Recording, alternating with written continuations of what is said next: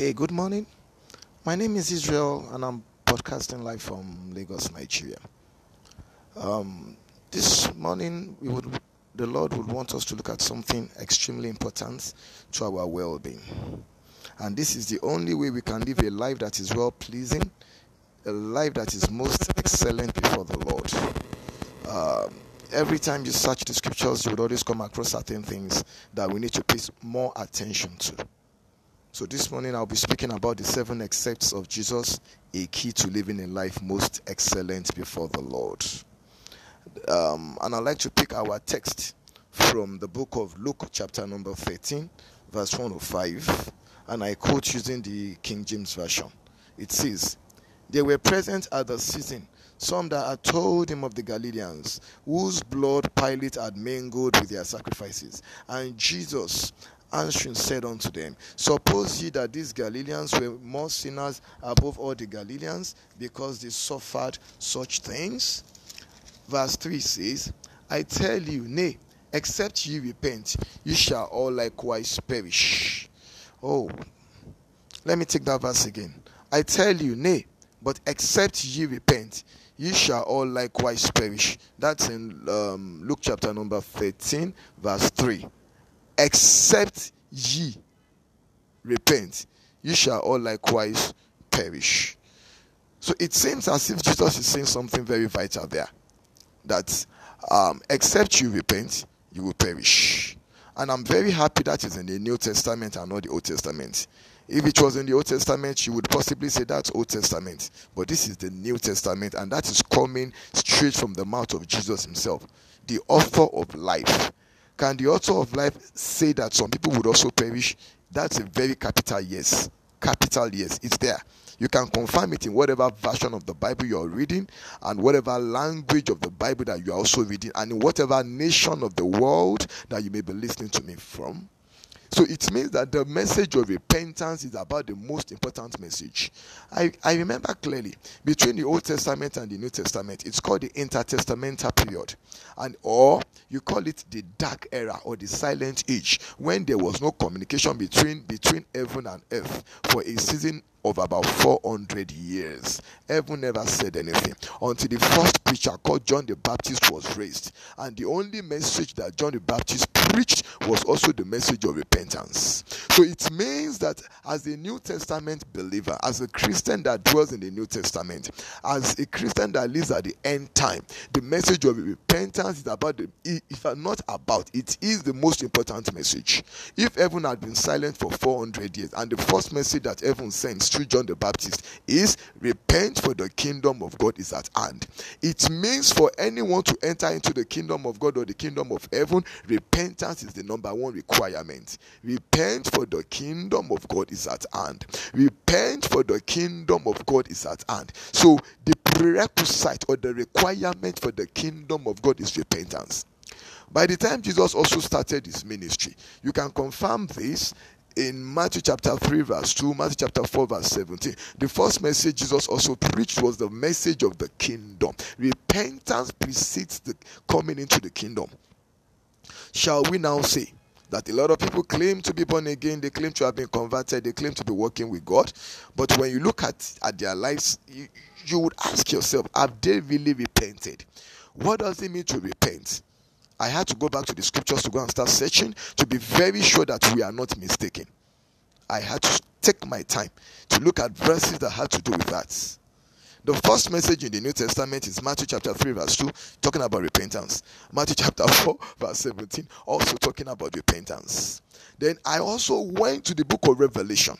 You get this in Revelation chapter 2 verse 5, Revelation chapter 2 verse 16, Revelation 3:3, Revelation 3:19, where the Bible keeps saying, repent therefore from the height that thou art fallen. So if Matthew is talking about repentance, Revelation is also talking about repentance. That is the rebukes of the seven churches. This is what scares me. If the Bible is talking about 7 churches, and out of 7, about 5 of those churches, the Lord had to tell them to repent, to repent, to repent. It means if you bring every 7 denomination churches or 7 churches, many would have things that they need to repent of. When I say church, I'm not just talking about the building, the structure. You are the church. You are the ecclesia. You are the called out ones. You are the chosen ones. It is you that represents the church. Don't forget, the Bible says in Matthew chapter 16 verse 18 that I will build my church, and the gates of hell shall not prevail. The gate of hell is not fighting the stones and the buildings. It's fighting you. You are the church that Jesus is talking about. So it says, repent from the height where you are falling. Repent. What does it mean to repent? Good. To repent is to turn around totally. To repent is to turn around. To repent is for you to accept that you've made mistakes, to acknowledge your sins. The Bible says, against you and you only have I sinned and done evil in your sight, that you are proved when you speak and justified when you judge. That's what repentance means. The Bible says in Mark chapter 1 verse 15, Mark chapter 6 verse 12, it says, repent and believe the gospel. So you cannot believe the gospel if you have not repented. Why a lot of unbelieving believers, people call themselves believers, and yet they still lack faith, is because they've not truly repented. When you repent fully, something comes in you. No wonder David cried out. He said, cast me not away from your presence, and take not the Holy Spirit from me. Restore unto me the joy of salvation. Every time the joy of salvation is being snuffed out of your life, every time that you are not being joyful, the joy of the Lord is our strength. Every time that joy, that you are no longer getting excited about Christianity, about your faith, check it. There may be some little sins that have crept into your life. Yes, except ye repent, ye shall perish. The Bible says, you repent, then forgiveness will come. You get that in Luke chapter 17 verse 3 to 4. Until you repent, the Lord will not forgive. Yes, I know they've always said, just ask the Lord, he will forgive. But there is something the Lord is asking us of, which is for us to repent. Acts chapter 2 verse 38 said, repent and be ye baptized. So if you have not repented, you do not need to be baptized. Water baptism.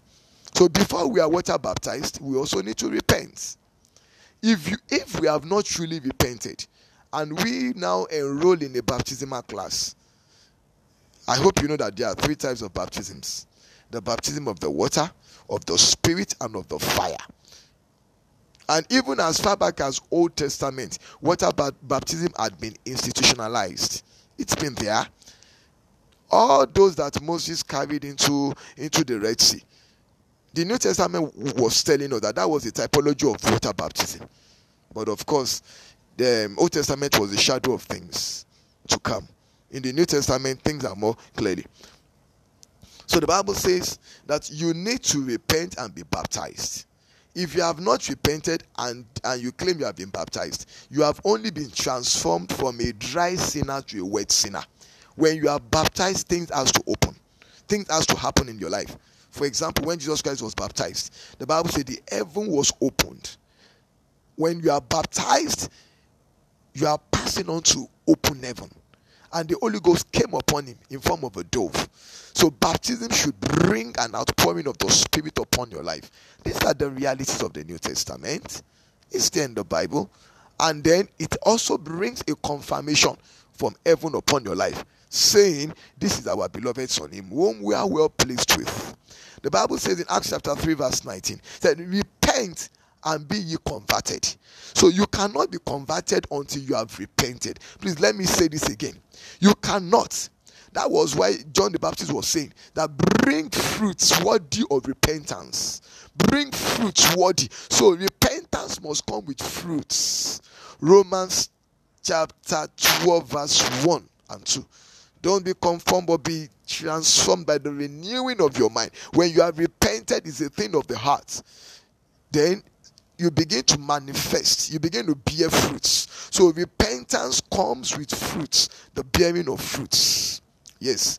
Repent for the remission of your sins. So when you repent, the Lord forgives. It's there in the Bible. But I think where we are deceived is what is in Romans chapter 11 verse 29.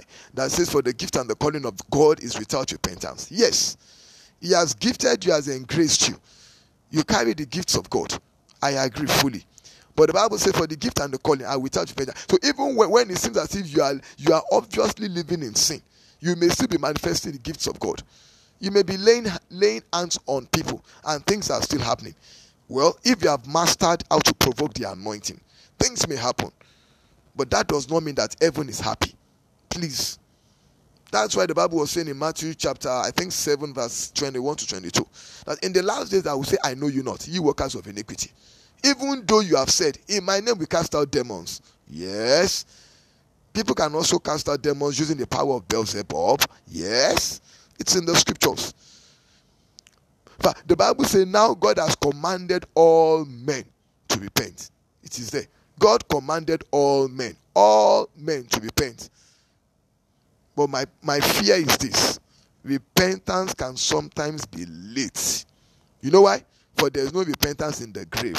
There is no repentance in the grave. Repentance can be late. For it is appointed for a man to die once, and after death is judgment. The moment death close your eyes, bam, repentance is late. It's good to repent at a time that there is still grace for you to achieve more using the power of the Spirit. Yes. Genesis chapter 6 verse 6, the Bible says, in fact, about 11 times in the scriptures, I saw where Bibles and the Lord repented. Even God himself repented. How do I know? For God repented that he had formed man. Yes. The Lord wanted Saul as king. After some time, God repented and changed his mind. And then and asked a prophet to go anoint David as king. The Lord can change his mind. So if God can change his mind, I think every other human being should be able to change their mind, should be able to renew their mind, should be able to ask the Lord to give them the grace for genuine repentance. What are the things you need to repent on? Of 1 John chapter 5 verse 17. The Bible says, love not the world, neither the things that are in the world. So you have to repent of the world. Please listen.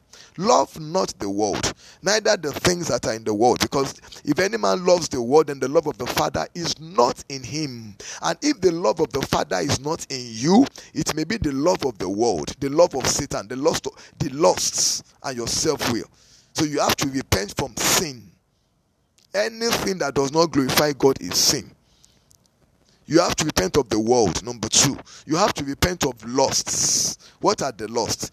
The lust of the eyes, the lust of the flesh, and the pride of life. These were the 3 things that Satan tried to tempt Jesus with. Say, look, and I'll give you the kingdom. Look, the lust of the eyes.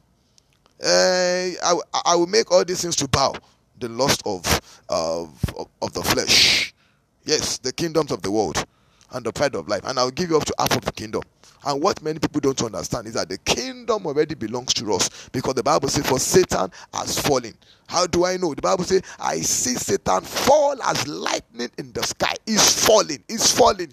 He's falling. Babylon is falling. Don't put your trust, don't put your hope in it. Babylon is falling. It is already in the scriptures. Then you have to repent of your self-will. The second key that will make you to live a life that is most pleasing before the Lord can be found in Matthew chapter 18. Matthew chapter 18 verse 3. And said, verily I say unto you, except ye be converted and become as little children, ye shall not enter into the kingdom of heaven.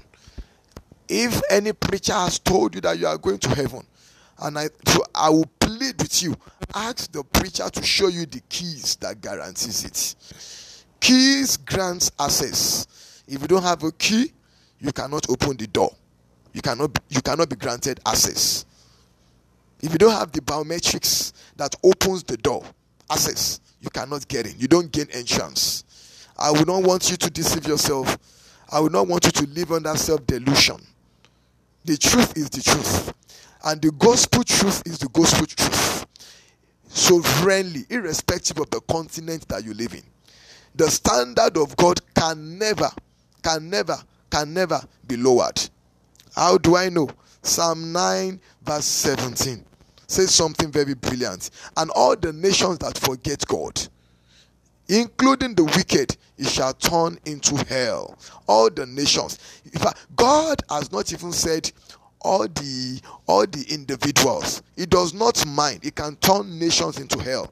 The scripture cannot be broken. The scripture is ye and amen. Forever, O Lord, thy word is settled. In heaven it is settled. Forever, O Lord, thy word is settled. In heaven it is settled. All the nations that forget God, all the nations, all the nations, all the nations, all the nations, all the continents, he's done it before. Go and ask Sodom and Gomorrah. They were nations, 2 nations. The Lord wiped them out. It's in the scriptures. What of in the days of Noah? Have you not read it? The whole world. He's not even talking about continents. He's not talking about North America, the Asia, the Africa. No. All the nations. The whole world. And nobody would dare to query him. It's because you are alive, you think God's authority can be questioned. The Bible is the final judgment, the final habitat of man. Every man shall be judged from this book. Nations, powerful men, brilliant men, men of honor, men of power, men of riches, men of understanding, professors, presidents of nations.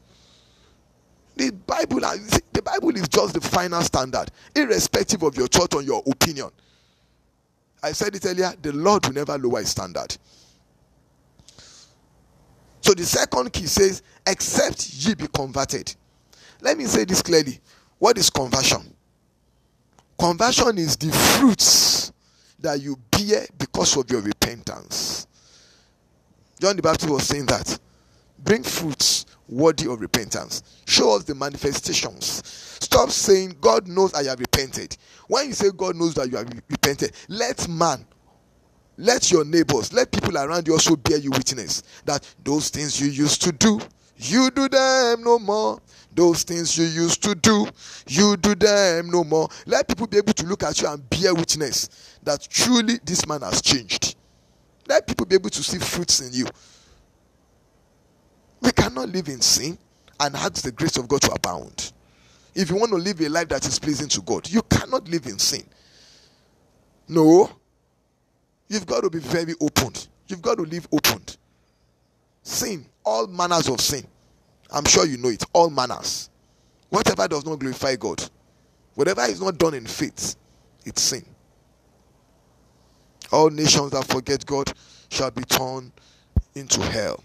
So hell is a reality, it's a biblical reality. It exists. To be converted means you have to bear fruit. Men have to see it in you. There has to be testimony over your life. The testimony of your faith. The confession of your faith. That now you used to be this, but things are changing. It's there in the scriptures. The third key. It's in John chapter 3 verse 3. Very popular. And that's what many of us quote most. Except a man be born again, he cannot see the kingdom of God. Permit me to say this truth. When you are born again, it only opens your eyes to see the kingdom. It does not guarantee you entering into the kingdom. It does not guarantee your entrance. When you are born again, it only opens your eyes to see. 2 Corinthians chapter 4 verse 4. If the prince of this, if darkness had known, they would not have crucified the King of glory. Lest the glorious light of the gospel should shine upon us. See, one of the things that the devil is fighting is that he does not want our eyes of understanding to be enlightened through the knowledge of him. That's why Paul keeps saying that you may know the will of God, that you may know the hope of his calling, and that your eyes may be enlightened. Satan wants you, maybe you're in the church or you're in your own country, and you claim to be a Christian, a pastor, a worker. For as long as you are still walking in the dark, Satan does not mind. Don't forget that Jesus is the light. I am the light of the world. No man that follows me will stumble. So why do we claim we are following him and we are stumbling? It means that we are not following him based on the revelation of his word. It's in the scriptures. How come the first language that God spoke in Genesis chapter 1 verse 3 was let there be light? It's the language of light. So a Christian or anyone that really wants to make impact, that wants to live a life of purity, power, and significance, must daily search the scriptures, must daily look for the light, the revelation of the light. Is it not clear to you that the word of God is light? Thy word is a lamp unto my feet and a light unto my path. Thy word is a lamp unto my feet and a light unto my path. The word of God is light. So the more you search the scriptures, the more you find life, the more you find light, and the more you are liberated. So being born again, surrendering your life to God, either as an altar call or in your house or via this podcast, it does one thing to you clearly. It sheds light, ability to understand the scriptures. And Bible says, search the scripture, for in it is life. So the more you listen to sound messages that will not compromise. I wonder, old time religion. Old time religion, I wonder, old time religion, it's good enough for me. Give me the old time religion. Old time religion, give me the old time religion. It's good enough for me. Give me that old time religion. Old time religion, give me the old time religion. It's good enough for me. The old time religion said, except ye be converted. So the conversion is the fruit that you begin to bear. 3, now says, except ye be born again. Have you seen the steps? Except ye now be born again. Now, let me say this. When you are born again, it only opens your eyes. I'm saying that again, reiterating it. It opens your eyes to see, but you do not enter. Now, if you are born once, Cornelius was saying, how can a man be born again? Shall I now enter into my mother's womb? No. To be born again means to be born of the Spirit. Born of the Spirit, washed in his blood. This is my story, this is my song. Now, praising my Savior all day long. This is my story, this is my song. Praising my Savior all that day long. To be born again, it means to be born of the Spirit. Don't forget that God is a spirit and the Holy Ghost is also a spirit and Jesus is also a spirit now. Even though he was once in the flesh, he was once physical on earth. So if God be a spirit, then you also have to be able to live a life of the spirit. And unless you are begotten by the Spirit, unless you are born of the Spirit, you cannot live a life that pleases God. Because no man in the flesh can please the Spirit. You've got to step into the Spirit. That's why the prophets would always say that, and I was in the Spirit on the Lord's day. You've got to learn to swap into the Spirit. The Bible says, if you live in the Spirit, then you will not fulfill the lust of the flesh.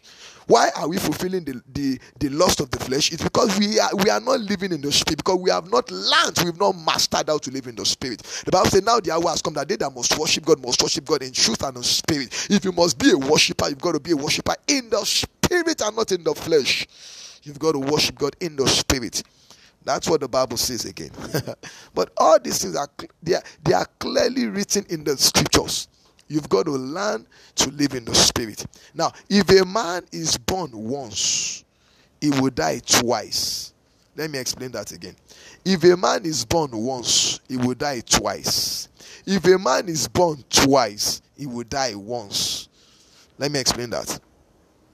If all that you are born is biological, if you are of the biological process or of your parents, in simple English, and you are not born of the Spirit, on the long run you will die physical death, and also die the spiritual death.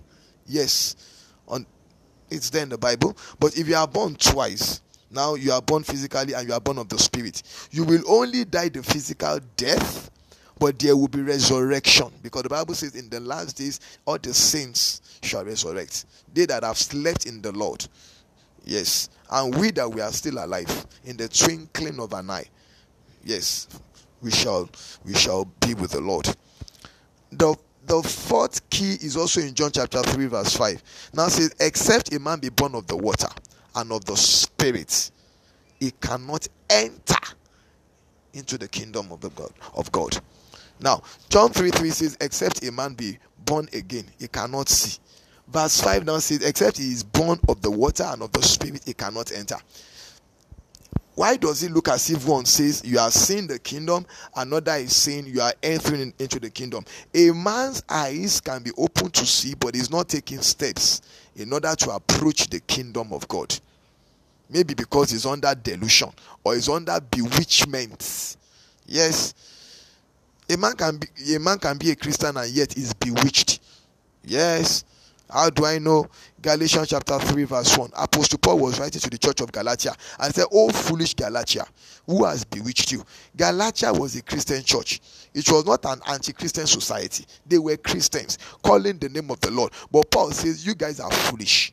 And at the same time, you guys are bewitched. So foolishness brings bewitchment. You may not like the word, but it is biblical. Yes? Except... Yeah? Yes, it's there. Galatians chapter 3 verse 1. If you want to confirm, please do. Yes. Oh foolish Galatia, who has bewitched you? So they are foolish and they are bewitched. They are foolish and they are bewitched. They are foolish and they are bewitched. The same way a modern Christian can be foolish and is bewitched, because you are not looking into the perfect law of life. Because you are not taking cognizance of every little comma and the dots of the scriptures. Said, even though heaven and earth pass away, not even a dot of God's word will pass away. Please understand, we have no other way of escape. God has made ways of escape for us via the word. So the word is our strongest weapon. The ballistic missiles, the weapons of mass destruction and the weapon of mass life that we have is the word of God. It's everything that we have. Cherish the word. Go back to the word. Let the word of God dwell richly in you. Understand the scriptures. Spend time. Let the word dwell inside of you.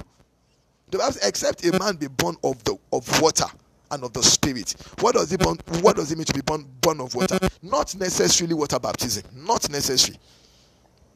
Yes. I believe in the tenets of Christianity. I believe in water baptism. Please.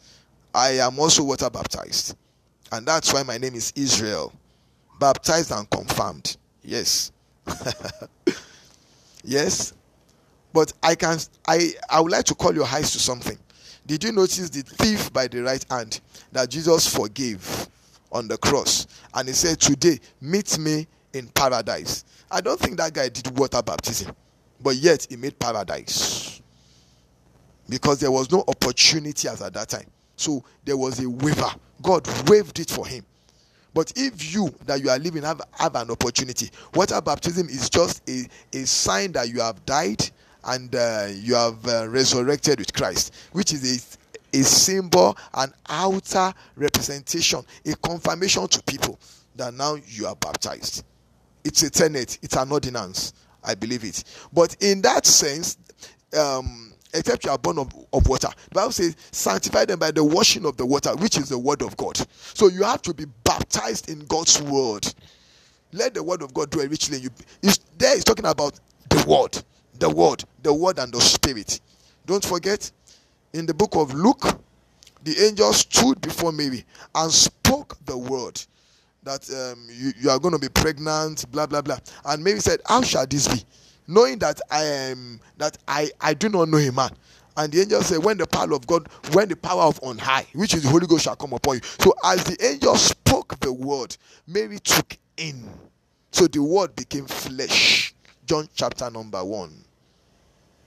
Yes. The word became flesh, and we beheld his glory as of only begotten of the Father, full of grace and truth. John chapter 6, I think verse 63. Therefore, the word I speak unto you, they are spirit and they are life. So the word of God carries spirit and it carries life. It is not different from John 3:5. Except you are born of the water and of the spirit, you cannot enter. So our ability to stay in the place of the word of God and our ability to stay in the place of the spirit is key, is vital. No substitute, please. No substitute. Except, so we have to feel our thoughts. Philippians chapter 4 verse 8. In fact, the Bible is so clear that it even tells us what we should think about, which we should watch, the kind of movies. It's there. What we should think and meditate upon. They guide your heart so diligently, for out of it are the issues of life. So life emanates from our hearts. No wonder the Bible says, let Philippians chapter 2 verse 5, let this mind be in you as it is also in Christ Jesus. This mind, not that mind, this kind of mind, not any other kind, this mind. God is specific. And what is the standard of that mind? The mind of Christ. Philippians 4:8 now says, if anything be true, loving, peaceable, and gave us characteristics, I said, meditate upon it. There is no way you will study the word of God and you will not meditate. Joshua chapter 1 verse 8. There is no way. This book of the law shall not depart out of my mouth. I will meditate upon it day in, day out, morning and night. You must keep meditating. And all these things will grant you access into the spirit. It's going to build your spirit, man. Yes. We have been receiving emails and questions and answers, text messages, WhatsApp messages. How can we live a life of the Spirit? How can we live a life pleasing to the Lord? How can we? These are the keys. For there is no other way to be happy in Jesus, but to trust and obey. When you walk with the Lord in the light of His wrath, what a glory He sheds on my way. When you do His good will, He abides with us still, and with all who we trust and obey. Trust and obey, for there's no other way to be happy in Jesus, but to trust and obey. Key number 5. You have that in John chapter 6. And I would like to read that very specifically. John chapter number 6. John chapter number 6 from verse 53. It reads here, then Jesus said unto them, verily, verily, I say unto you, except ye eat the flesh of the Son of Man and drink the blood, ye have no life in you. Have you seen that? Aha. So there are two types of life. Your natural life and the God's kind of life that is called Zoe. The God's kind of life. The life that is not subject to sickness. Subject that is not in a life that is not subject to satanic intimidation, harassment, perversion. The God's kind of life. The kind of life that Jesus lived. That's what he's talking about here. Whosoever eateth my flesh and drinketh my blood hath eternal life. So we're talking about eternal life now. Not the biological life, but when you have the eternal life, then you've got the biological and eternal. And I will raise him up at the last day. So it takes an eternal life to be raised at the last day. For my flesh is meat indeed, and my blood is drink indeed. He that eateth my flesh and drinketh my blood dwelleth in me, and I in him. Oh God, what a union! What a union! What a union! What a union! So for you to be united, for you to live in Christ and Christ lives in you. Say, except. That word except means if you don't do it, no other thing works. Except means this is the only way. Forget whatever scholars are telling you. Forget whatever is your opinion. In fact, it is dangerous to read your opinion into the scriptures. It's very dangerous. Let God be true and every man a liar.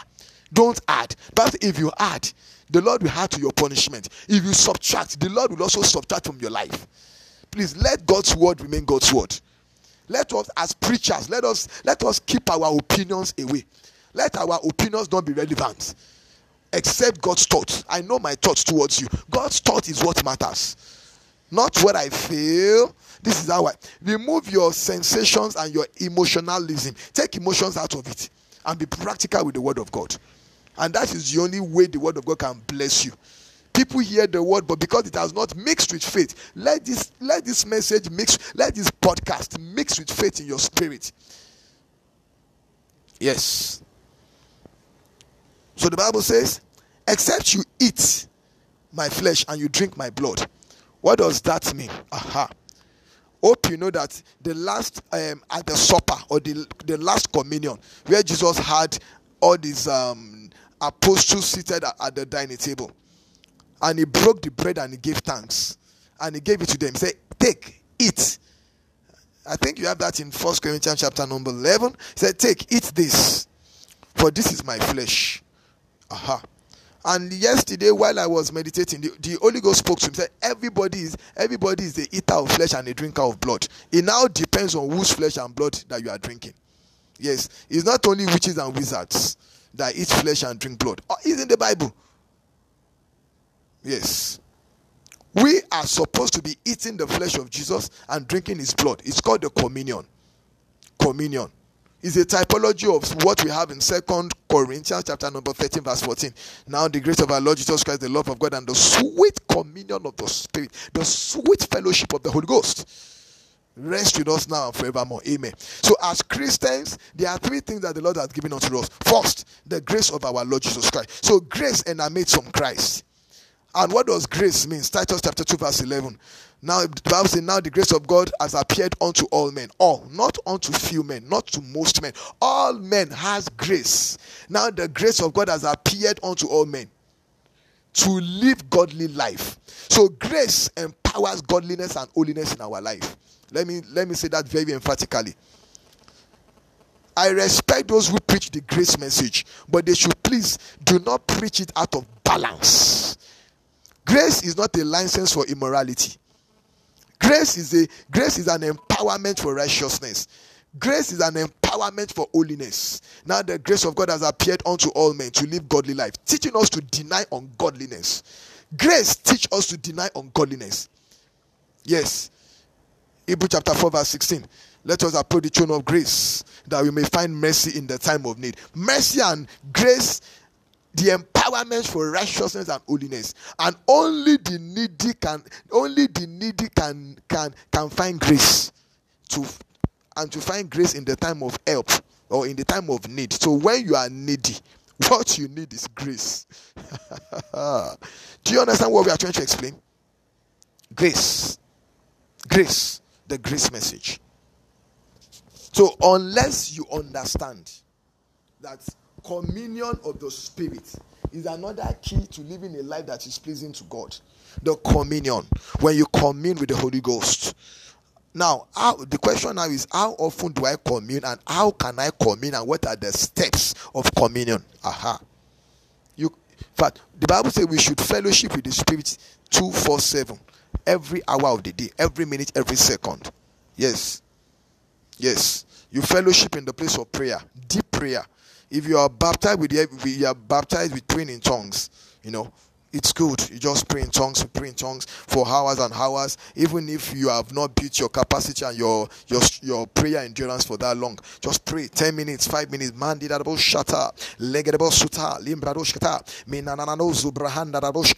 Just pray in tongues. Just prophesy upon your life. Say good things. Confession of faith. Yes, that's how you have communion. You stay in the place of the Word of God, studying the Scriptures. Take enough time, meditating the Scripture. Take it in as tablets, as drugs, as medicine. And no sickness will ever work on you. It does not matter the outburst of infirmity. It does not matter what people say. The Bible says 1,000 shall fall by your right hand, 10,000 by your left. It will not come near you. With your eyes you will see and behold the reward of the wicked.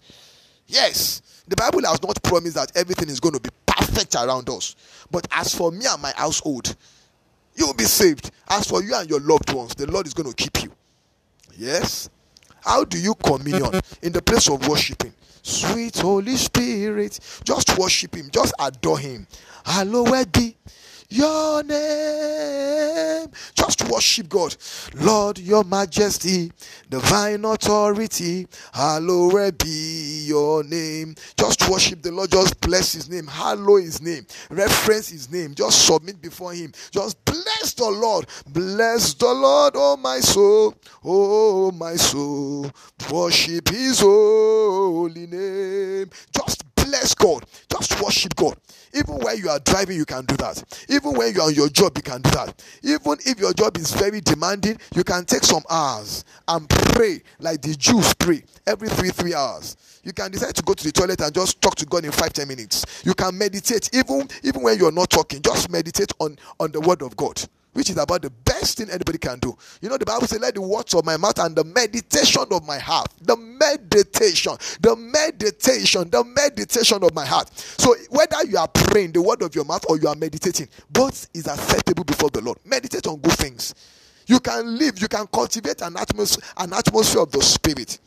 Yes, John 6:63. Therefore, the word I speak are spirit and their life. As you begin to speak good things, you are building a spiritual environment around your life. You are building a shield that the missiles of the devil cannot touch you. It's in the Bible. The arrows that flieth by day and destruction that wasteth at noonday, it will not come near you. Why? Because you have built a spiritual environment. Yeah. If we can learn to pray in tongues for 1 hour every day, you will take charge of the day. Pray in tongues for 1 hour, you will control the day for 24 hours. And as you do it, you are also rehearsing to step into the spirit. This is where the prophetic starts from. Your ability to dwell in the presence of the Lord, and the Lord rub his presence upon you. Was that not what Moses did?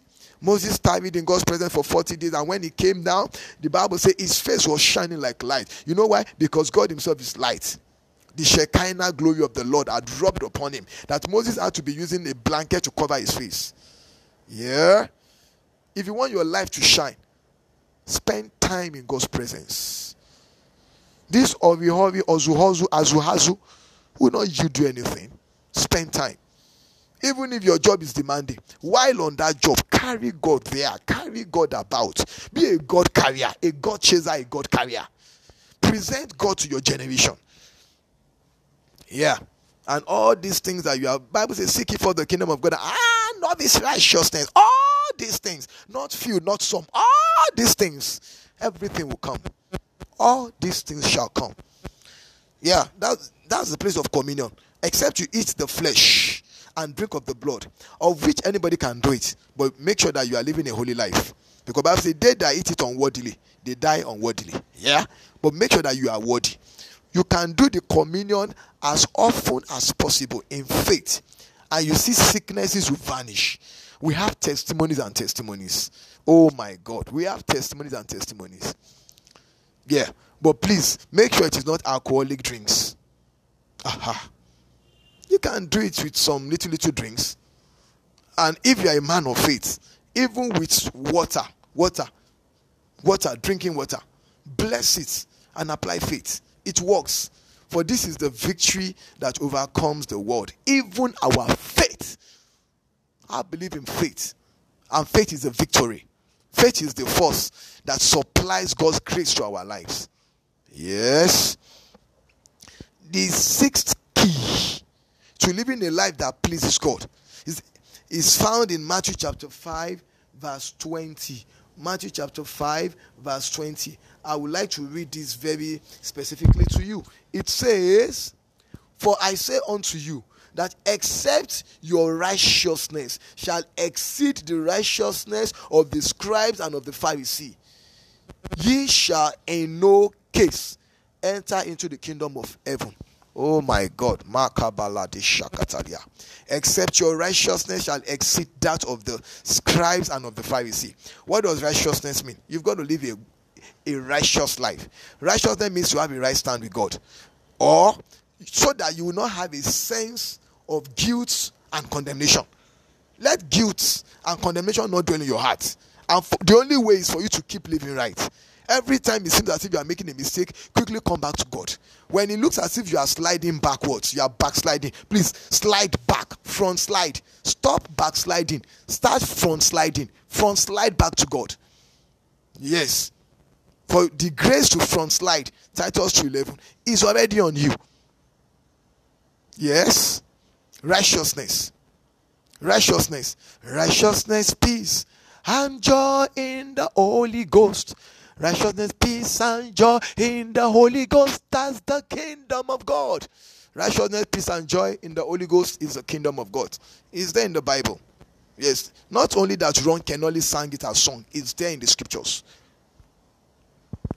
Righteousness. Righteousness is what makes you stand in front of God. Let me explain. One of the best examples to draw is the example of Elijah when he stood before Ahab. You get that in 1 Kings, I think chapter 17 or 19, when Elijah was telling Ahab that before the Lord whom I stand. Meaning, if you are a righteous man, you keep standing in presence of the Lord. Even when you are standing in front of a king. Now, to Elijah, there were three people that were there: Ahab, Elijah, and the Lord before whom Elijah stood. But to Ahab, there were only two: Ahab and Elijah. Until you have a righteousness mentality, you will not know before whom you stand. Please be very conscious of God, that you always stand in God's presence. Please. Joseph was in the prison, but the Bible says this very emphatically: for the Lord was with him.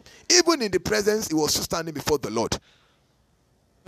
The reason why so many people are falling into sin and scandal is because they are not conscious of before whom they stand.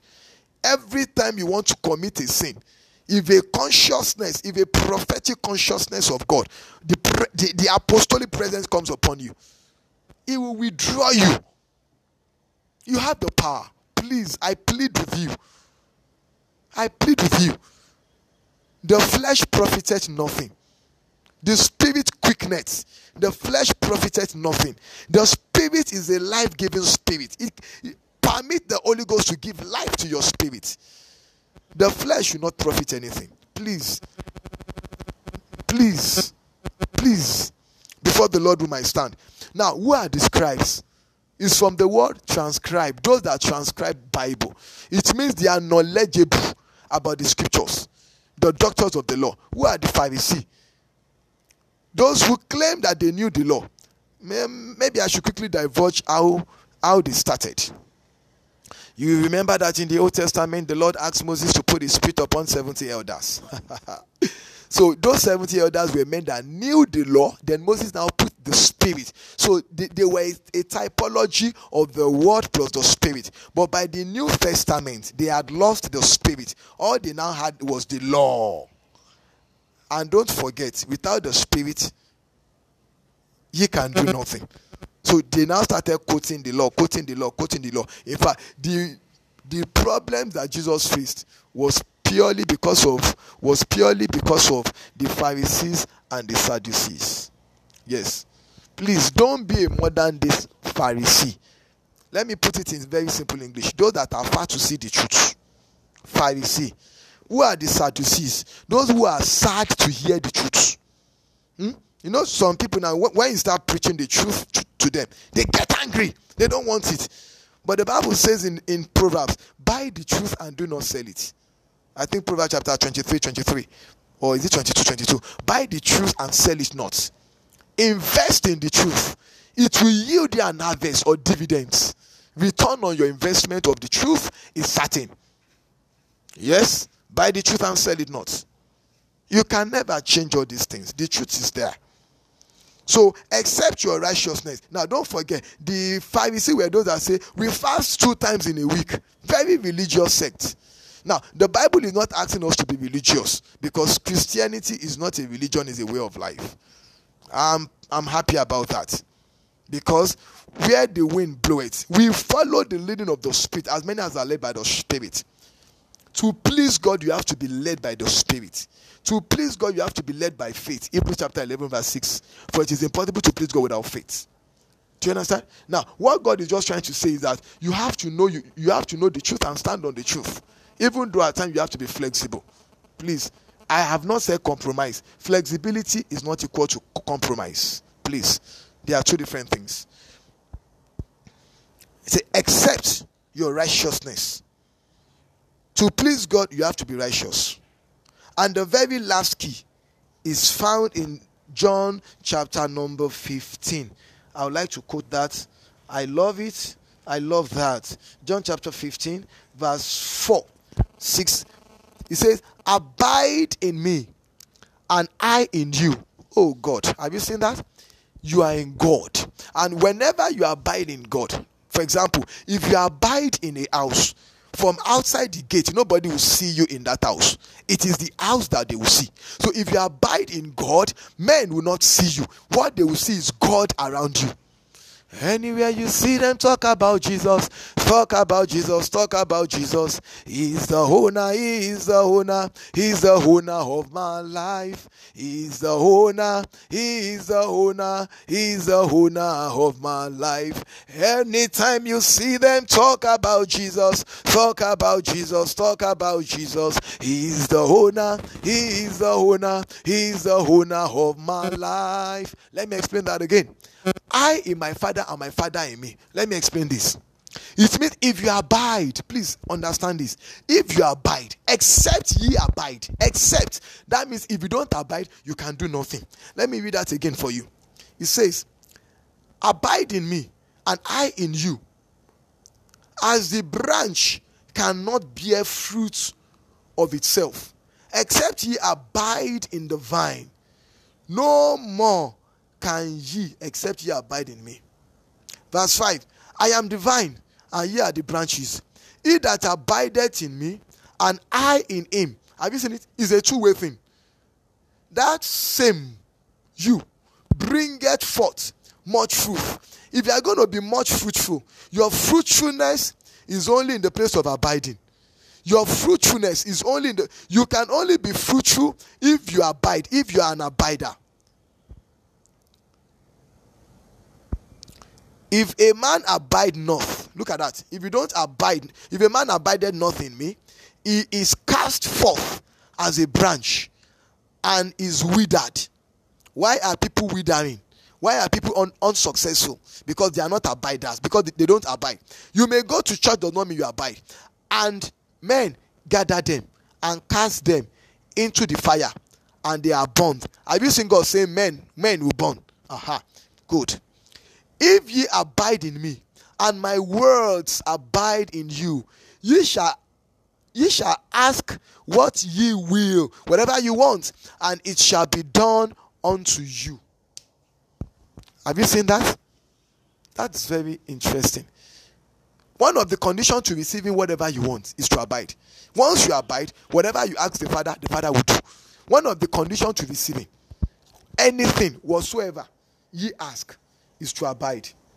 My question now is this: are you an abider? Are you an abider? To abide means when men are looking for you, all that they will see is God. And when men are looking for God, all that they will see in you, all that they will see in God is you. You have been united. There's a unity. Your life is lost. You are lost in the love of God. Whenever men are looking for God, once they can see you, they can see God. If they are looking for God, they see you. If they are looking for you, they see God. That's what it means to abide.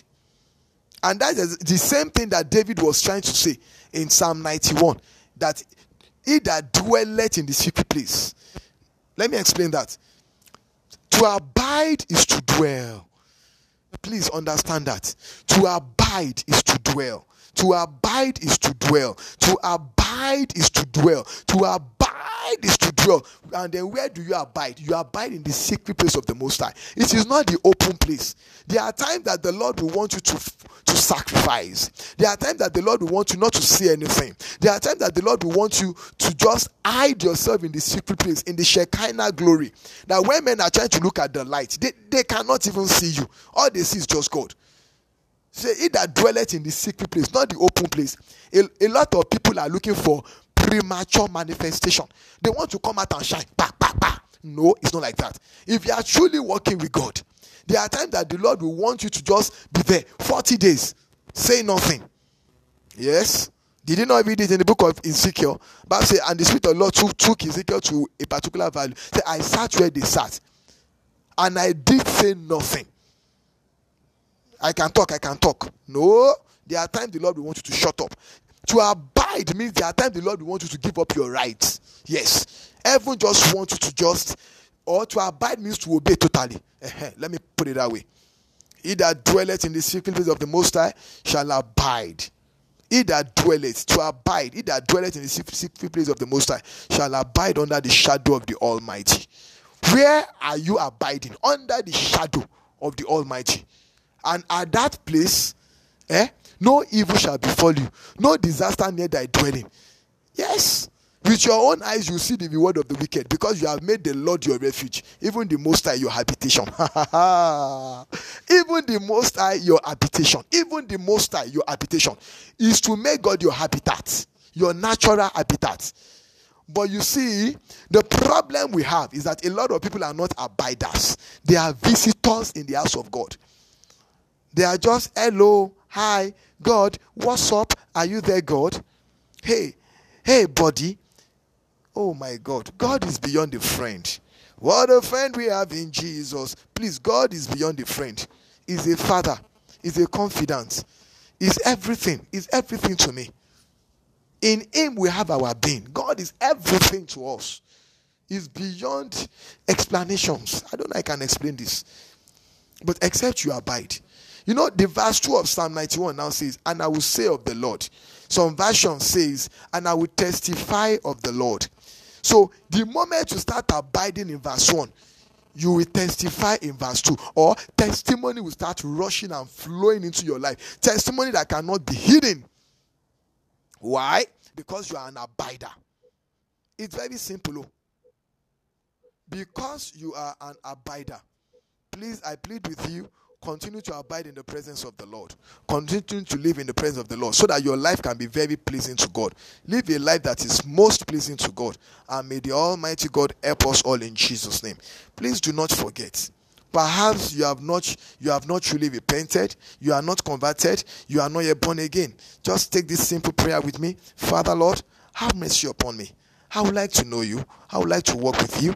Please wash me with your blood, sanctify me, write my name in the book of life, and strengthen me with the Holy Ghost. Thank you, Heavenly Father. In Jesus' mighty name we have prayed. May the Lord bless you. May you prosper. May you flourish. But one thing I know is there's going to be another fellowship on the last day. Eternal life, eternal life. I want to live eternal life, God save my soul. I want to live eternal life, God save my soul. Eternal life, eternal life. I want to live eternal life, God save my soul. I want to live eternal life, God save my soul. I know there is another fellowship in heaven. Do you know there is another fellowship in heaven? I know there is another fellowship in heaven. Eternal life, eternal life. I want to live eternal life, God save my soul. I want to live eternal life, God save my soul. Are you in the number? Are you in the number? Saved by the grace. I am in the number. I am in the number. Saved by the grace. May the grace of the Lord save you now and forever. In Jesus' name we pray. Amen.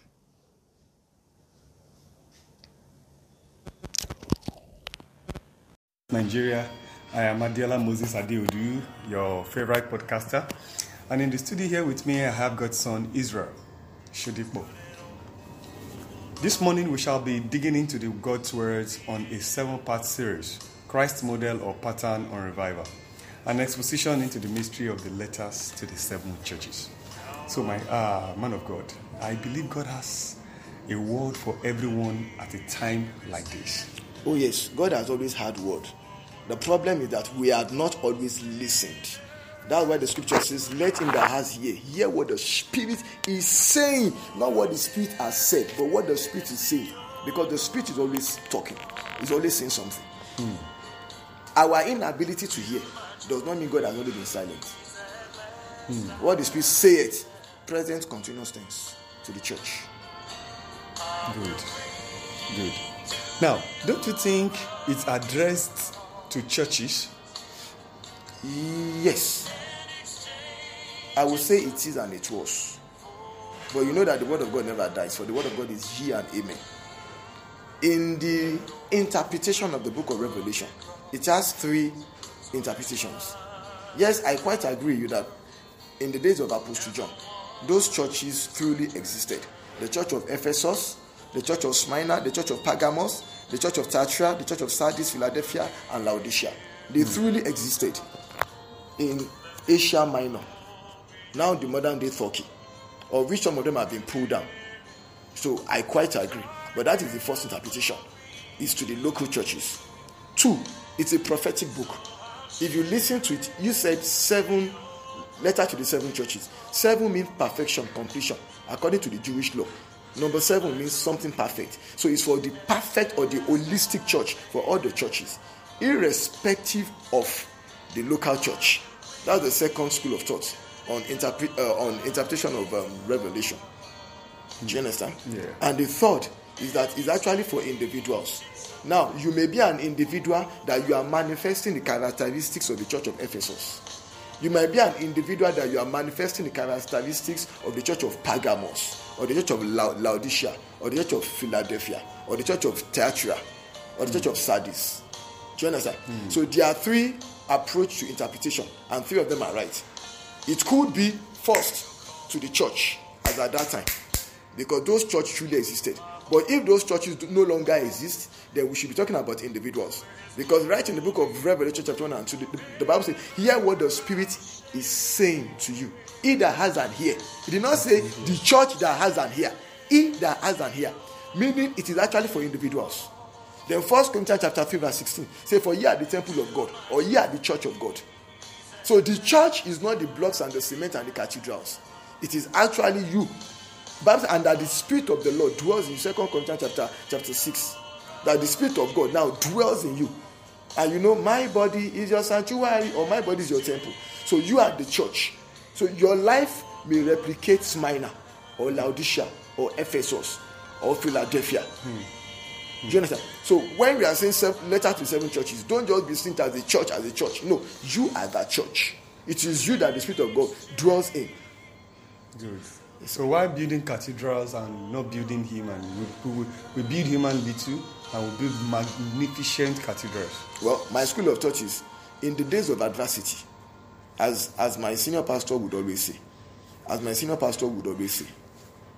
that persecution is still the greatest sanctifying power of the church.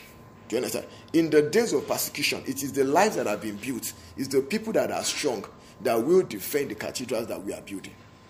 Do you understand? So we cannot afford to joke with what the Bible has given us as the unveiling of the scriptures, which is Revelation, or the apocalypse, what the scripture has said, especially that which is about to come, so that it does not come on us all of a sudden. If anything happens to the body of Christ, or to you and I, our listeners from several continents of the world, thank God for some of you that you have been following us from the United States, from the United Kingdom, from Canada, from India, from Poland, from Trinidad and Tobago, from Kenya, from several nations. We bless God for your life. But what we are trying to say is, if anything goes wrong, then God cannot be held accountable, because He has given you the revelation. He has revealed it, only that you did not open it. So God's hands are clean, because God has done His part. So we must, of all books to look at, Revelation is the number 1, because it tells us our destination, where we are going. And it is where we are going that we should focus on more, not only where we are coming from. Do you understand? Revelation reveals more about the kingdom of God and the qualifications to enter into that kingdom. What will it profit us if we have achieved everything on earth, but because we have failed to look at the constitution book of God, which is Revelation, and we miss it? Then shame, big shame to us as a church, as individuals around several nations, whether you are called of God or not, whether you are a minister of God, whether in whatever capacity you serve in the kingdom. The book of Revelation is still one of the most important books. In fact, the most unique book of the Bible. Yes, sir. That's serious. So now, don't you think it's addressed to churches? No, I just mentioned it now, that it is also to individuals.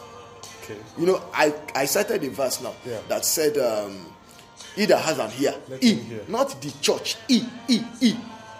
So you are the church, he that has an ear, let him hear what the Spirit is saying to us, to the church. Good. You're right. Yes, sir. Right.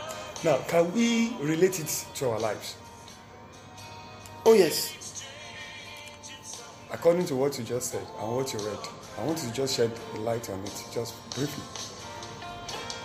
You are that church. It is the individuals that makes up the church. and you are a member of that church. Do you understand? Now, if you, as an individual, you study this book and you are revived, it's going to bring corporate revival, because those are the two types of revival that we have: either individual revival or corporate (bracket open) church revival. Do you understand? And it is the individual revival that will spark the corporate revival. When you are revived and revived is revived. Yes, sir. I have never been this troubled in my history, in all my lifetime as a Christian, than the outbreak of COVID. When I expect that, I don't know. It's just to show you that something is missing in the body of Christ. We have drifted. How? Even those who hold the mystery of the gospel, they are quite silent. Because something is missing. We are forsaking our first love. Thank you. Then how vetted is Revelation? In fact, the book of Revelation is still the most vetted book of the Bible. I'm sure you will agree with me that the Bible says in the book of Timothy that the scripture was given to us through the inspiration of holy men.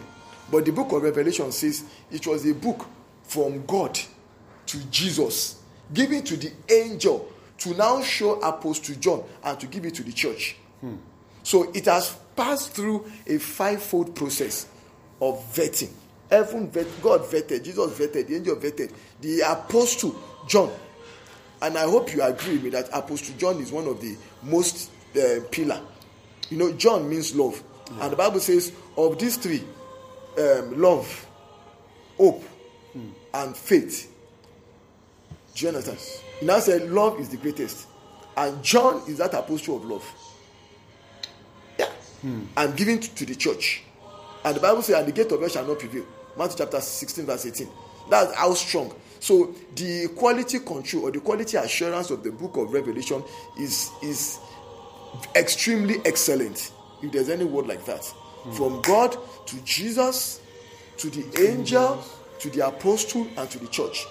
So I stake my life on the authenticity of the book. That's powerful. Yes, sir. Thank you, sir. So, please do a quick summary of the 7 churches. Okay. Revelation typically talks about 7 churches, and I said earlier that 7 means a number of perfection. So God is trying to x-ray all the denominations across the world. Be it church of the Orthodox, the Catholic, the Anglican, the irrespective, there is the microscope of God, the x-ray eyes of God is on the church. Now, even though the Bible only mentioned 7. Now, when the Bible was talking about the book of Ephesus, it was telling us that they had many great qualities, but they lacked in something. A church that lacked love, a loveless church. So you may have so many great Christian qualities, but you may be a loveless Christian. Now, the second church the Bible mentioned is called the church of Smyrna. That was a church that remained faithful amidst persecution. For example, in some nations of the world, the Christians that are being persecuted. But even in the midst of that persecution, some people are still standing tough and standing right. And you know, the Bible says, and they love not their life, even unto the point of death. So that is a very good example of the church of Smyrna. Now, for the church of Smyrna, Christ did not accuse them of anything. He only strengthened them and he encouraged them that they should continue to remain faithful. I tell you that there are still people that are faithful. You know, the Bible says, except the Lord of hosts have left us some survivors, who will have been like Sodom and Gomorrah. God will always have survivors. He will always have his remnants, those that will not bow.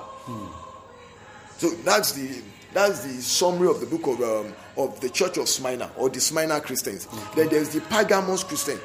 Pergamos are just those who have compromised their belief and they've gone into paganistic practices. Pergamos church, paganistic. They have added a bit of idolatry instead of Christology. What they now have is Christopaganism. They've matched paganism plus Christology, and they presented it to the church. So, can you please explain that paganism? Because some people doesn't understand, may not understand. By the time you start adding paganistic ideas, examples, rituals, idols, you bring images, you bow down to images. When the same Bible tells us that even though if our picture is shown from heaven, thou shalt not bow, and cause is any man. In fact, the Bible says if they introduce strange doctrine, Paul placed a curse. When strange doctrine is introduced, Paul placed a curse. Do you understand? Yes. The same Bible in the book of Revelation now says, do not add, neither should you subtract. If you add, God will add to your punishment. If you subtract, He will also subtract from your reward. Do you understand me, sir? Yes. It's there in the Bible. So those are good examples of the church of Pergamos. Especially some of them that claim to be this prophetic. Do you understand? Yes. Some of them are waiting for the move of an angel instead of coming back to the word of God. They want to rely on visions and prophecies instead of relying on the undiluted word of God. Those are pagan practices. Do you understand? Yeah. The idea of, in the African context, some would prefer to go and bath at the sea. It's wrong. Why not just plead the blood and be washed by the blood of the Lamb? Some would like, I would prefer we deal, maybe when we come to the church of Pergamos, we are going to unveil what the Bible is saying about the church of Pergamos. Yes. Then the church, Then the church of Thyatira. That's the church that follows false prophets. That was the church that permitted Jezebel to be teaching. That woman who was a witch, who called herself a prophetess. Why have you permitted that? So that typically talks about people who are not qualified, people who are not qualified to stand on the altar. But they want to teach. They want to play power game on the altar. Then the church of Sardis. In fact, the Bible says Sardis was spiritually dead. They had a reputation that they were alive, but God said they were dead. That's the church of Sardis. Do you get me, sir? Yes. The church of Sardis. Yeah. They had a reputation that they were alive, but by the agenda of God, God said they were dead. So it is not enough that we are building cathedrals, that we are putting signboard, and we are spending money on advertisements. It's not enough. But it is enough for us to get Christ into the people. In fact, this is my definition of revival. Revival is not getting our churches filled with people. Revival is getting our people filled with Christ. That is the true revival, sir. You may have an influx of people in the church, yet the people are not revived. How do I know? Revelation, the book of Ezekiel chapter 37, talking about the value of the dry bones. He said the bones were very many and very dried. So you can have very many people and very spiritually dried people. That's an example of the church of Sardis, because they've missed the whole agenda, the whole point of Christianity. Out of imperceptible deviation, little by little, you are making mistakes, you are making errors. Nobody can correct you, yet you are not even going back into the word of the Lord. Do you understand? We must keep looking into the perfect law of liberty, looking at the mirror, which is the word of God. So that at every point that we are drifting away, we must accept that there are issues in the church, in the body of Christ, in our individual life that we must deal with. If not, then we are missing it. Then there is the church of Philadelphia, which patiently has waited on Christ. Do you understand? That's the church of Philadelphia. Despite their weakness, they waited on Christ. And then the church of Laodicea, that is the church that had a lukewarm faith. Even though they looked as if they were prosperous, they had industrialization, and it was a commercial center. But yet the scripture says that particular church still had a lukewarm faith. That particular church still had a lukewarm faith. So, can we now pick from the first church? Okay. I would like to pick my reading from Revelation chapter number 2. It says, write a letter to the leaders of the church at Ephesus and tell him this. Now, the church at Ephesus, don't forget that Apostle Paul wrote the book to the church of Ephesus, or the Ephesian church. And the Ephesian church in Acts chapter 20 gives us the background on what this church that John was talking about. Because that was the church that Apostle Paul had preached for about 3 years consistently there. The book of Ephesians helps us to understand the profound degree to which they had been taught of the truth. In Ephesians chapter 6, verse 11, 12, what we always quote most. Can you remember that? Sir? Yeah. That's the armor of God. Ephesians chapter 6. Ephesians chapter 6, Yes. verse 12. For we wrestle not against flesh and Flesh and blood. blood. So it's a church that understood spiritual warfare. Quite anointed church. Spiritually gifted church. It's the same church that Bible is talking about. Now write a letter to the church of Ephesus, which was the book of Ephesians. Do you understand? Yes. So now says it's a church that Paul spent 3 years teaching. They understood who they were in Christ, how to walk with Christ, and how to engage in spiritual warfare. Of course, when I say spiritual warfare, I know you agree with me that there are 3 levels of spiritual warfare. Yes. Do you understand? The ground level, the occult level, and the strategic warfare. So this church understood it clearly. Their problem was not their failure to understand good doctrine. Their problem was not that they lacked perseverance. This church existed during one of the most difficult times in all of the Christian history, beginning in 54 AD, Anno Domini, with the Emperor Nero, and there was widespread persecution of Christians. So, Apostle John was writing. Now I'm on verse 2. I write to inform you of a message from him, who works from the churches and holds their leaders in his right hand. Meaning, Christ always wants to control the leadership and the administration of our churches. He says to you, I know how many good things you are doing. Sorry, I'm not using King James because I want everybody to understand this in very simple English. So I think this is New Living Translation. Something quite simple to understand. Yeah. So it says to you, I know how many good things that you are doing. Everyone is doing one good thing or the other. We agree. I have watched your hard work and your patience. So patience was not their problem. Hard work in the church was not their problem. I know you don't tolerate sin among your members. That's beautiful.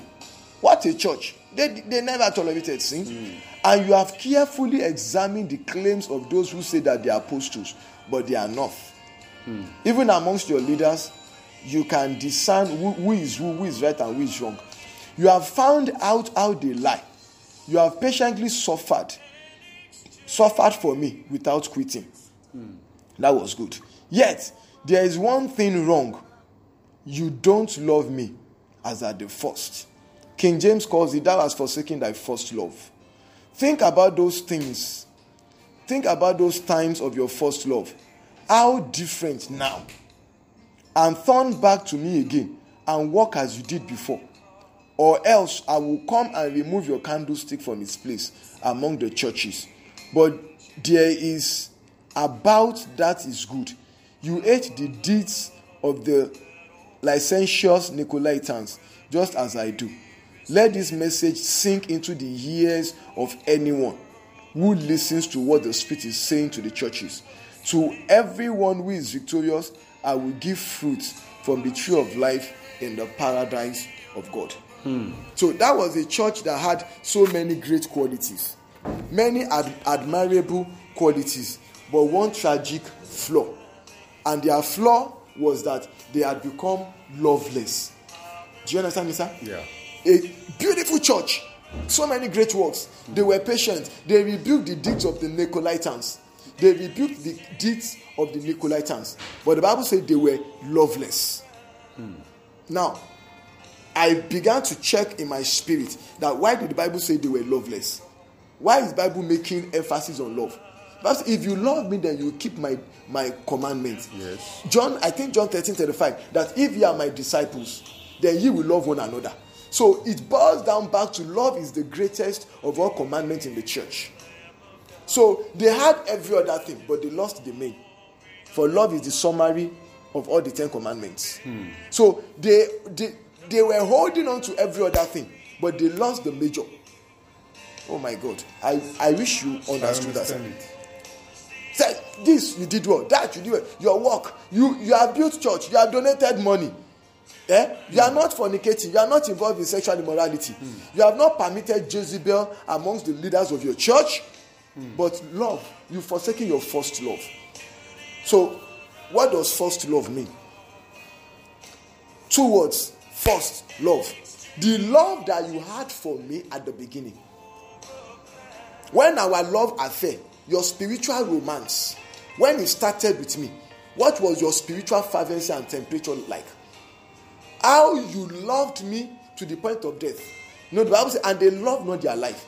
It didn't say, and they prayed not their life. They loved not their life. So there's a point a man will love his life that you are ready to stake your life for Christ. For God so loved the world, he gave. He gave his only begotten. So that meaning any love that you claim you love Christ and that you cannot live your life for Christ, or you cannot go into martyrdom, it does not worth it. This is the question I even ask myself when I'm studying the scriptures. That, oh God, help me to love you. Help me to pant after you.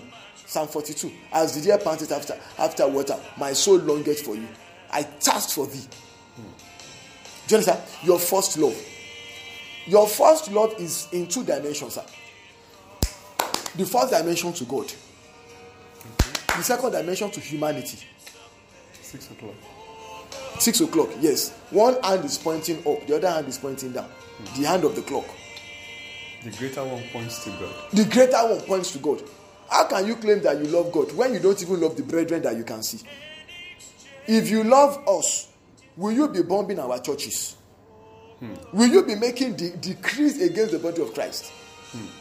It just to show, if you are shedding blood, is that a proof that you love?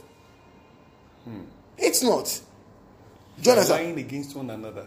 Yes. Is that a proof? No. It means that the love has gone. For that was forsaking your first love. But yet you were still carrying out every other religious activities in the church. But the love was gone. Do you understand? Yeah. So you can be lethargic. You can be religious. You can be anointed, but operating without love. What does it mean when you are forsaking your first love? To forsake your first love means you are secretly grieving the Holy Spirit. And you have become insensitive to him. You are dull to God and you are dull to the things of God. When you first got born again, you know how you used to attend services, attend church programs, how you used to sit down and read your Bible. If you skipped reading Bible a day, you would feel you were about to die, that something great was missing. That's what it means. You forsaken the first love. You are no longer enthusiastic, no longer excited. Things are just changing. When you got born again 10, 20, 30 years ago, that you gave your life to Christ, when every middle of the night you wake up and you are just weeping, how you love to see the glory of God. Is that the way you live your life now? You are just an Ephesian Christian. You are a member of the church of Ephesus. This letter, this message is just for you. Yes. When you start becoming satisfied with yourself, rather than becoming like Jesus, there's a point some people will reach that they are so full of themselves, maybe because the Almighty God has blessed them. They are satisfied with themselves. To become that was forsaking your first love. To forsake your first love is to start seeking your own self-opinion. When you forsake your first love, you begin to seek self-opinion. You begin to seek your own self-power. You begin to seek pride, prestige, and pleasure. Those sacrifices that you were doing, your spiritual discipline, all those things that you were doing then, in order to keep up with your spiritual vigor, all of those things are being gradually stopped now. It is a proof that you are forsaking your first love. To forsake your first love means you now start trusting God less. Hello, sir. Yes, sir. When we got born again, when we gave our life, Yes. Our faith was minimal. Do you understand? Yes. We simply heard the message and we believed. Now that we are in Christianity for 10 years, we are still doubting God. But when we were coming into faith, we never doubted that simple message. It means that even with simplicity of faith, even it now means that our faith, when we were getting born again that day, even looks better than being 10, 20 years in the Lord. And yet we are still doubting him. Do you understand me, sir? At that point, we are trusting him less. Even our holiness now, there are a lot of things that we are now underrating. Then we dare not lie. You do a little thing, you go back and you are weeping. Then you used to be a wet sinner. Now you are a dry sinner. No matter the sin, our eyes are dry. Tears no longer come down from our face. You are forsaking your first love. You start compromising. You start serving him less. For some people to do anything for Christ now in the church, you have to negotiate. They negotiate, they monetize. They are looking for this the amount they want, that's the amount that they want. You cannot see, by the time you start seeing fear, hypocrisy in people, or you see them accumulating wealth, it's just a sign that they are forsaking their first love.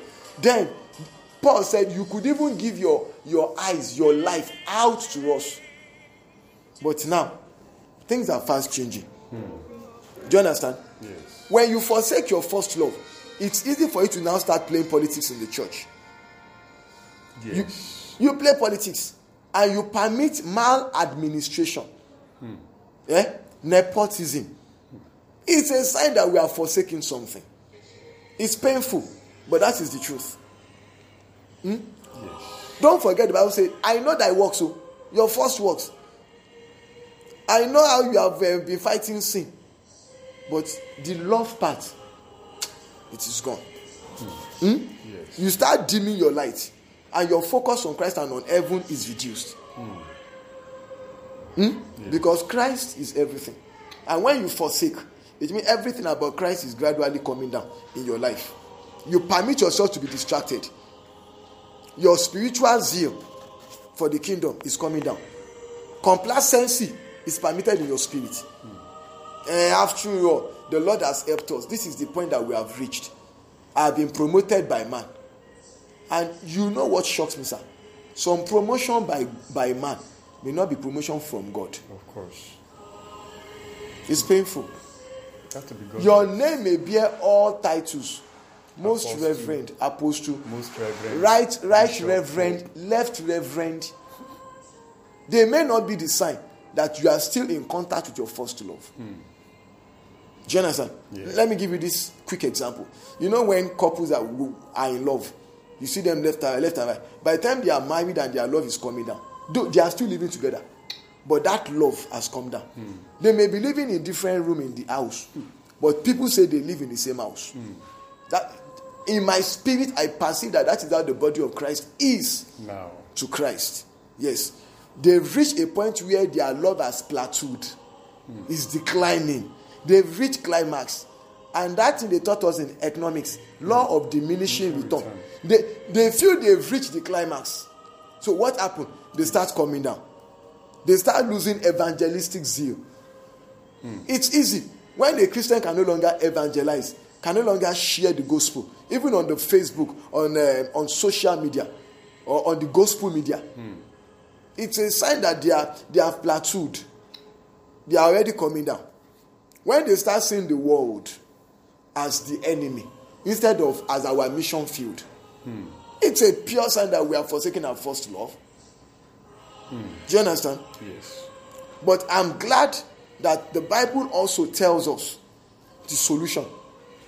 God never identifies a problem without not giving a solution. Say, repent. Go back to the height from which thou hast fallen. It's there. Sorry, let me search out the verse here. Yeah, from verse 4 again. He said, yes, there is one thing that is wrong. Nevertheless, this I have against you. You don't love me as at the first.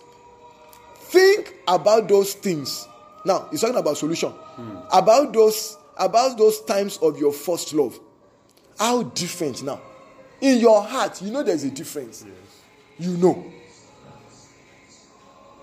Of course. You no longer fast. You can no longer even pray for 1 hour. Oh, just 1 hour. Jesus told the apostle, could you not watch with me for just 1 hour? You mean 1 hour is just a child's play? It's a kindergarten school of prayer. Not even the advanced. The beginner stage. Beginner stage, yes. The dummy stage. Can you not just do this for me for just 1 hour? Do you get me, sir? Yes. Yes. Say, and turn back to me again. Or repent. The message of repentance is coming again to you this morning. Where you are forsaking your first love. Repent and come back to Christ. And turn back to me again. And walk as you did before me. But if perhaps you don't repent, the judgment will come. Hear what he says. Or else, I will come and I will remove your candlestick from its place among the churches. Can you imagine? No wonder I said, for you have a reputation that you are alive, but you are dead.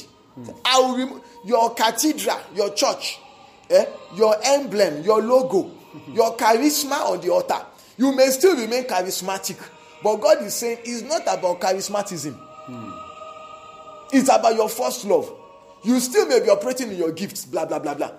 Yes, the gift and the calling of God is without repentance. Abi, Romans 11:29. Yeah. The gift is there. The anointing will work.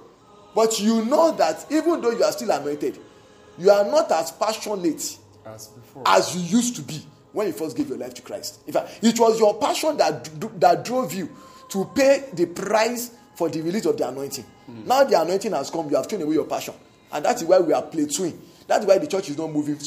We are not expanding the frontiers of the kingdom. Does it not surprise you how ordinary COVID, coronavirus, we are shutting our churches for it, is a slap on the body of Christ. With all due respect, it's painful. And you claim to be in the you claim to be in the kingdom of God as a time like this. Sir, it means the body of Christ should have come and speak against this. If the body of Christ, sir, we believe that shall decree a thing and it shall come to pass. Is it not in the scriptures? Yeah. Don't you believe it? Yes. We do. Sir, this is my humble suggestion. I may be wrong, but please, all our listeners, all the audience, permit me if I'm wrong. But I believe so strongly that if the church was still in our first love, that love that is burning, and they love not their life unto death, Corona will have gone. So we would have taken it up as our responsibility as a church, as the body of Christ, you and I. And pray it out of the world. Sir, every nation. We will soon get to that, to one of the books that says, because you are no longer working, say, I will cast you on the sick bed. Is it not a sign that coronavirus is casting the church on the sick bed? Please pardon me, all our fathers in the Lord. Hear what the Spirit is saying to the church. We can, that woman I call her Jezebel, I will cast her on the sick bed and I will kill her children.